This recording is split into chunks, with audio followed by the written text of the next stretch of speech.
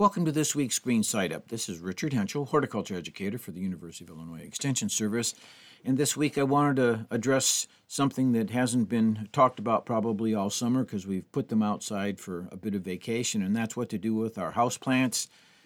This time of year, one of the activities with everything else going on, we seem to kind of put off until the last minute bringing in the houseplants that have vacationed outside. And it's not uncommon to find ourselves out there with a chance of frost with a flashlight in hand, covering up the houseplants or rushing them inside to the garage for the night. A more relaxed way to handle them, however, might be to start now and mentally make some choices ahead of time. Some of the questions you can ask yourself are, as they have grown now, do I have room for all of them again in the house? Are some, as the expression goes, compost pile worthy? That is, they're not worth saving.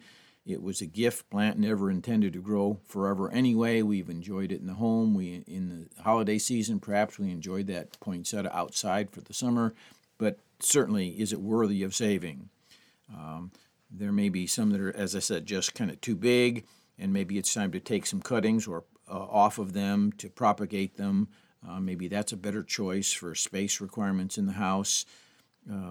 Is that going to leave some extra room for other things that you expect to have happening during the wintertime, things like that?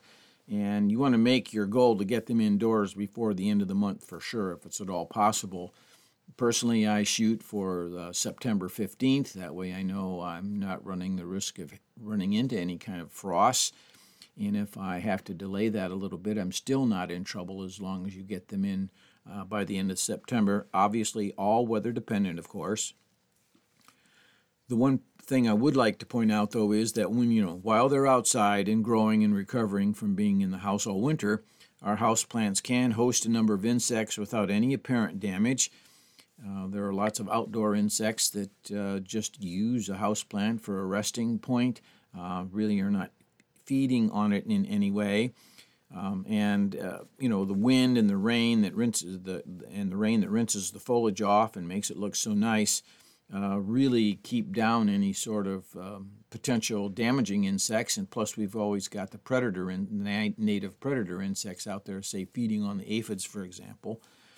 So you don't want to bring the houseplants in directly without kind of cleaning them up first, and some of those same insects can be quite a problem inside without the natural rains that we'd get, or without the wind blowing them off, or the natural predators once they're in the house. So you definitely want to make sure to clean them up a little bit or a lot, depending upon how they've been growing or where they've been all for the summertime.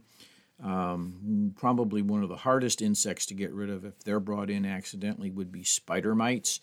They don't seem to make themselves known for several weeks after they've been in the house, and then you wake up one morning and there's this eruption of tiny, tiny spider mites and webbing all over your plants. Much easier to deal with them while they're still outside without bringing them in.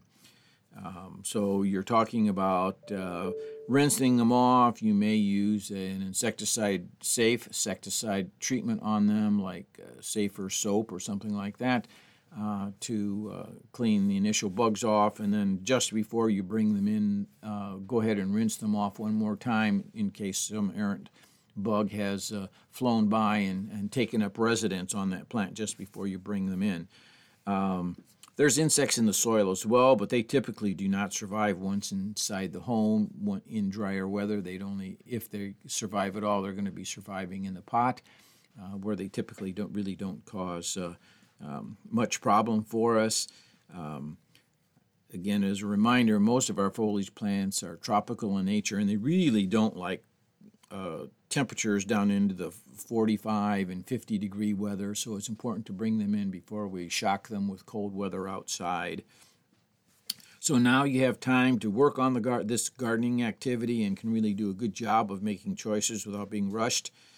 And then kind of tongue-in-cheek, but then you get to relax the night of the first frosty weather and save your flashlight batteries for a real emergency. So do these kinds of things, this houseplant, the inside of the house in a timely manner, and you'll be all set. Well, this has been Richard Henschel with this week's Green Side Up, and I'll be back again with you next week.